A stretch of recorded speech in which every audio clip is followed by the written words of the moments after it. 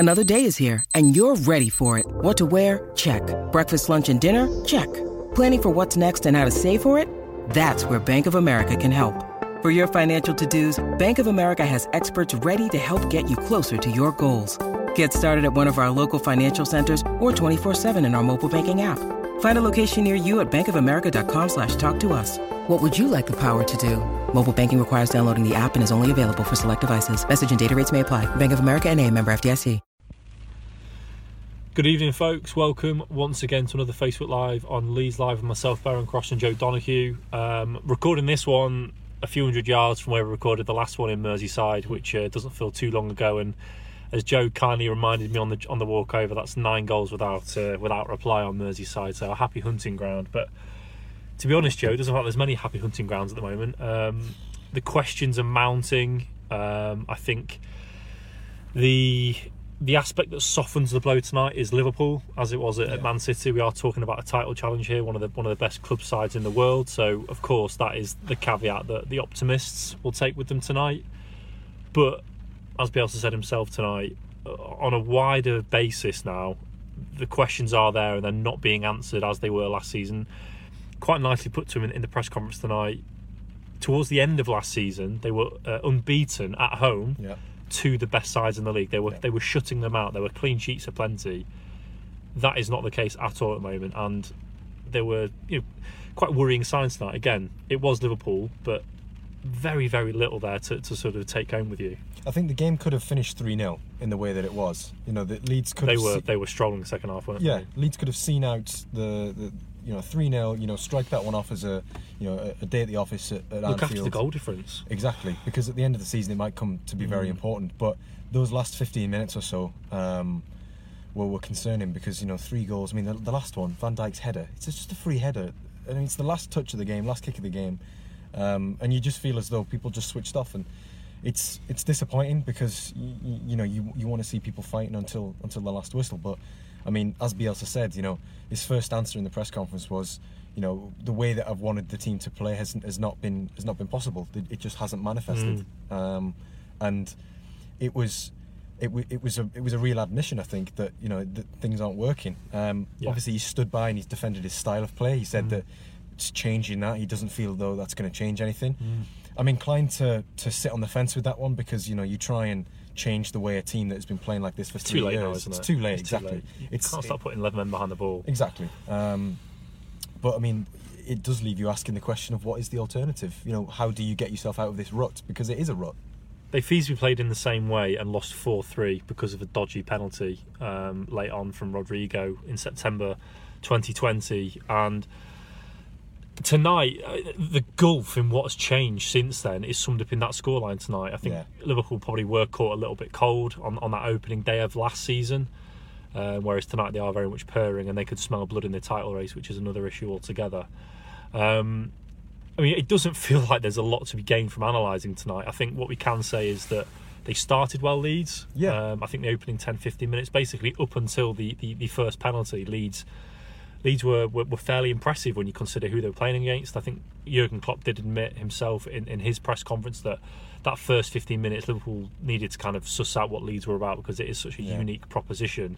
But once they did do that, they were thoroughly in control, which I don't think I would disagree with too much. But it just comes down to that penalty. I mean, what a way to concede and what a way, and heads did drop a little bit after that goal. It did. I mean, we were saying on the walk back to the car, the beginning of that game, Leeds were fast to the second balls. They were really good with the loose balls. The first 10-15 minutes, I thought Forshaw, Click and Rodrigo started well. But then after that, it seemed as though the heads dropped and Salah converts the penalty. It's obviously unfortunate. It's the correct decision. His arms raised as the cross comes in and it strikes it. And unfortunately, that's just the way it goes sometimes. But it did seem as though they weren't able to string together those passing moves anymore. And there was, between minute 25 and minute 45, it felt as though Leeds didn't even get a touch in Liverpool's half. And you thought, what has changed so drastically from that first 10-15? It was obviously it was the goal, but that shouldn't have such a huge impact on the way that the team was playing. I think the confidence is so fragile, isn't it? I think the players are not stupid. They're aware of the narrative. They're aware of what they were walking into tonight, and as confident as he would have been from that opening 15 minutes. When you concede in the way they do, it just immediately feels like you're fighting a losing battle. You put all that effort in, you've shown yourself, you've matched them, and then something as frustrating as a handball, basically, subconsciously it feels like it's undone all your hard work, and it just feels like the world's against you. And when a team like Liverpool's quality comes at you in the way they did, they just pull Leeds apart, and ultimately it does boil down to the system. And Leeds go man for man. It's worked 85-90% of the time under Bielsa, but in crucial games this season it really, really hasn't. And in those matches where you look to go man for man against sides as good as Manchester City and Liverpool on their own turf, there's only going to be one winner. You cannot expect those players to go 1-for-1 and win those individual battles when virtually every player in Liverpool's side is one of, if not the best player in the world in that position. I mean, they are right up there, and it's just the gulf in class is too big. You need to be more than the sum of your parts, and when you're going man for man, you're not allowing yourself to be greater than the sum of your parts, because you're not combining the sum of your parts. You're going 1-for-1, and it's an individual battle all across the pitch. And as I'm sure Joe can talk about next, Joel Matip's goal just kind of sums that up, really, and another perennial problem under Bielsa, and lacking answers really in the press conference again. Bielsa basically just described the problem we're aware of it, and all he could say was, I've not been able to solve that yet. What is the solution? Because it's not just Dan James. Bamford struggled to do it as well. They have you split the centre backs, you run past the striker who, bless him, can only press as much as he can. Dan James basically ran between the centre backs all night tonight and got near neither of them. And quite you'd mentioned it yourself, but then Klopp actually mentioned it. It happened at Ellen Road. It did, yeah. I mean, it was one of the things that I was worried about when I saw Matip in the 11, because I thought what he's going to do is he's going to see that space in front of the Liverpool defence and just drive with the ball, and he did. Lindelof did it on Sunday. Yeah, Lindelof did it on Sunday. Matip did it tonight. Rudiger did it for Chelsea. Ben White did it for Arsenal. There are multiple just completely off the cuff examples. Seems so easy of it working, and Bielsa's response was sort of he spoke a little bit tactically and sort of was talking about the heights of the wingers, and we know that Bielsa sees the game in a little bit of a different way, as his players in lines. And once Matip goes through the forward line, he's beyond that. He's now looking at the midfield line, and then he was talking about how a player can drive to get to the free man, which is obviously the centre back who's not marking. And he made reference to that, and I was listening to it thinking, well, does he mean that is the solution, or that can't be the solution? That's what I thought. It can't be right that a centre back can stroll unabated into the Leeds half, and it should be the responsibility of the free man to combat him, because ultimately, if he beats the free man, which you're in on goal, you've got the momentum because you have the ball and you're driving forward. You're in on goal, as you say, and it's the a way it sounded. That is what it sounded like. It sounded like he was saying, I've not been able to find a solution higher up the pitch, but ultimately the safety net is he runs all the way through and ultimately finds our free centre-back, and it's basically a 50-50 between which centre-back wins, and that's how we deal with it. But what did he do tonight? Well, he passed it to Salah and then got past the centre-back. Yeah, he circumvented it by passing to Salah, carried his run. He virtually walked it in from the halfway line. Yeah. That's how easy it was. And Salah plays the ball back in, and Matip, to his credit for a centre-half, lifts it quite deftly over Meslier. Yeah, it was decent. It was something which, as soon as I saw it happening, I saw him coming up with the ball, I thought, he's going to pass that right, and then Trent Alexander-Arnold's going to come in so that he occupies the left back, the Harrison. So then Matip's going to have room in front to just receive the ball again, and it was textbook. And I thought, well, how do you solve that?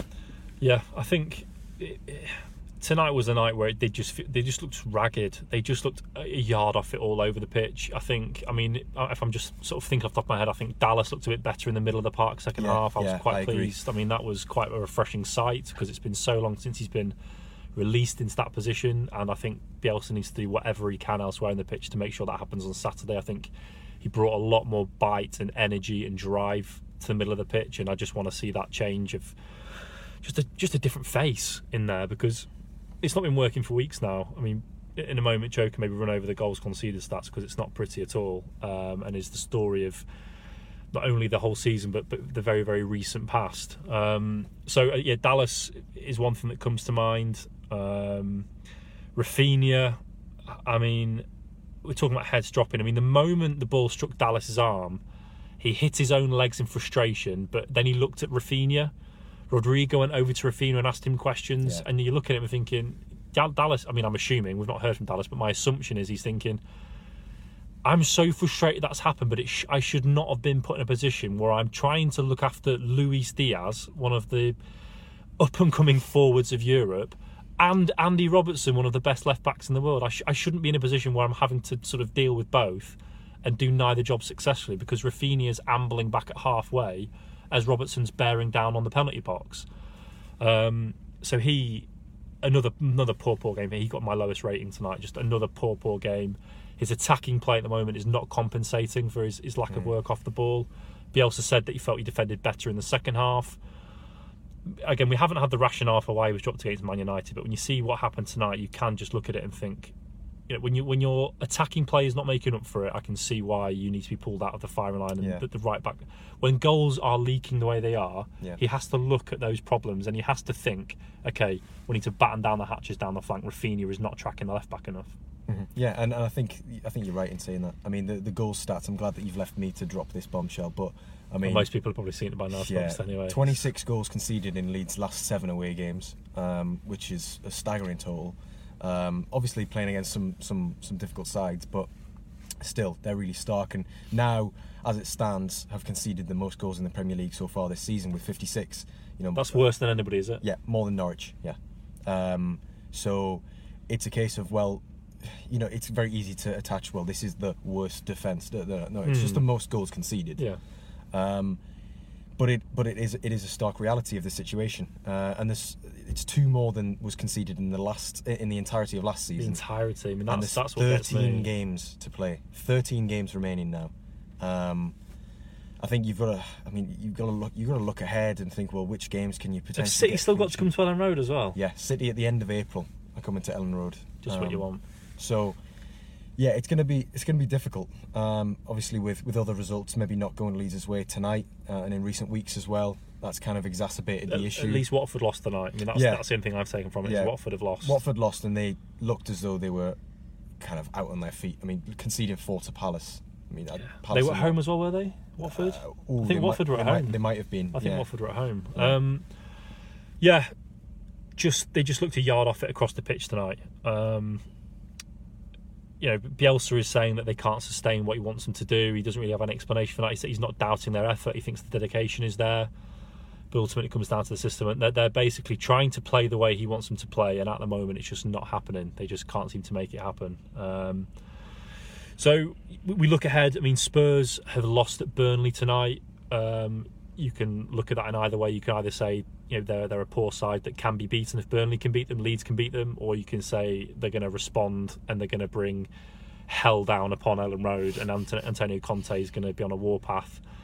But yeah, at least there's a chink of light with that if you want there to be. But more and more now, I think tonight, especially once the game had gone tonight, you're already looking ahead to the fixtures, and it's becoming more and more clear now that double header, especially. Villa and Norwich within the space of 3 days, both at Ellen Road. I mean, they are huge games. And Leeds, I mean, the table may get worse before it gets better. I mean, it still may get worse if Spurs win on Saturday. And then, I mean, Leicester City, we know, on paper, can be a top 5 side, but clearly they have shown mid-table fragility this year. I mean, I'm not writing that one off at all. That can be done at the King Power, as we saw last season. But it is those games beyond that really stand out, and more than ever, just the freshness of seeing Liam Cooper, Calvin Phillips and Patrick Bamford. I'm not saying they're going to solve the problems, because as we know, they are going to be so rusty. I mean, we know that when they are fully fit and firing, they're fantastic, but it's going to take them time. It's been 3 months to get up and running. They've been out for so long. Yeah. So we have to be patient with them, but I just think it just needs a bit of freshness in there now. They just look bereft of everything tonight. They were trying their best, but they couldn't get near Liverpool. Which is a shame, because it's a shadow of the same players who were at this stage last season really coming into their own. Getting better. They were getting better. They were romping to it. They were denying all those. What about Bielsa's teams towards the end of season? They were refuting all of those claims, and you're looking at it this season, and you're thinking, what's happened? Obviously injuries. That's completely. That's negatively affected the entire season. But there comes a point where these are Premier League football players, and you have to expect more. You have to want more from players like Rafinha. He's shown this season what he's capable of. Tonight he did not show that. Rodrigo, Spanish international, again, someone that you're constantly asking a little bit more from. I just think there were individual moments where you just thought that's not good enough, and if it's not good enough for us in the press box, then it certainly isn't good enough for Bielsa. Yeah, I think. It's tough to know what else to reflect on. Really, the goals are the goals. There's not really much use or benefit. I'm sure none of you really want to kind of talk about conceding another 6 goals. Meslier, distribution was off tonight. Yeah. I don't think he's without blame this season. I know he's had a generally good season, but more and more I'm thinking now. You look at the numbers maybe closer than I do, but I did come across some numbers the other day, and his, I think it's called. Is it called expected goals prevented? It's like the quality of the saves you make. Yeah, so essentially the reverse of what expected goals. And last season it was really good, and this year it's actually one of the worst. Yes. And he should actually be saving more than he is. There is a caveat to that, in that the way that Leeds play, it does open you up to quite high value shots. Yes. So it makes it look as though the goalkeeper's maybe performing worse. But I see. It also doesn't reflect greatly on him. Tonight he made 8 saves and still conceded 6 goals. Yeah, that's frightening. 14 shots on target. I know it's Liverpool, but still. Forshaw, I think, as we say, he was a part of that promising start. I'm pleased he was in the deeper role. If we're looking at a rough team for Saturday, I've been told that Llorente's not serious and has got every chance of playing on Saturday, so I would not be surprised if he comes back into the side, given he's one of Bielsa's favourites, and that then hopefully gives us what we want with Dallas. That would then restore Luke Ayling to right back. I think Firpo's fine to stay in now. I think he came through tonight okay. It could have been a lot worse, I think. I think sharpened up a little bit second half. First half we were getting some Lamptey vibes and thinking he could get a red before half time here, but managed to keep his nose clean. Salah was actually quite quiet second half, wasn't he, by his high standards? Yeah. First half not so quiet though. Yeah, not so quiet. 2 penalties. To be fair, didn't score from open play. If they want to take anything from tonight. So if Llorente comes back in, I think Forshaw stays where he is. You get Dallas into the middle with Click or Rodrigo. There's pros and cons to both.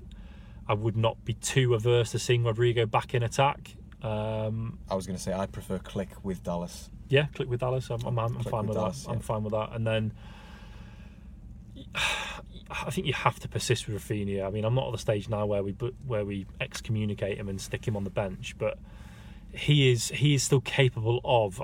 Even tonight he did at least get a shot on target. I remember from cutting it off the right, and hopefully against a more lacklustre Spurs side back at Ellen Road, get more of those. We've got to see that fight from him. We've got to see this is the sort of fight that he's come here for. This is what he wants, is to prove people wrong. So I'd stick with him, and then I suppose it's down to you pick 2 from James, Harrison and Rodrigo. You pick 2 from those 3. I don't really mind which 2 you pick, to be honest. Well, Spurs obviously go with a back 3, so that'll make it interesting. Yes, as well, because I think Dan James against 3 central defenders will make it quite difficult for him. Has he had Kulusevski in a front 3? So Leeds will stay in a. Please tell me Leeds are going to stay in a back 4. If Conte's got anything about him, he'll play Son and Kane as a front 2, and then just watch havoc rain down upon Leeds. That's what I would do if I was Conte.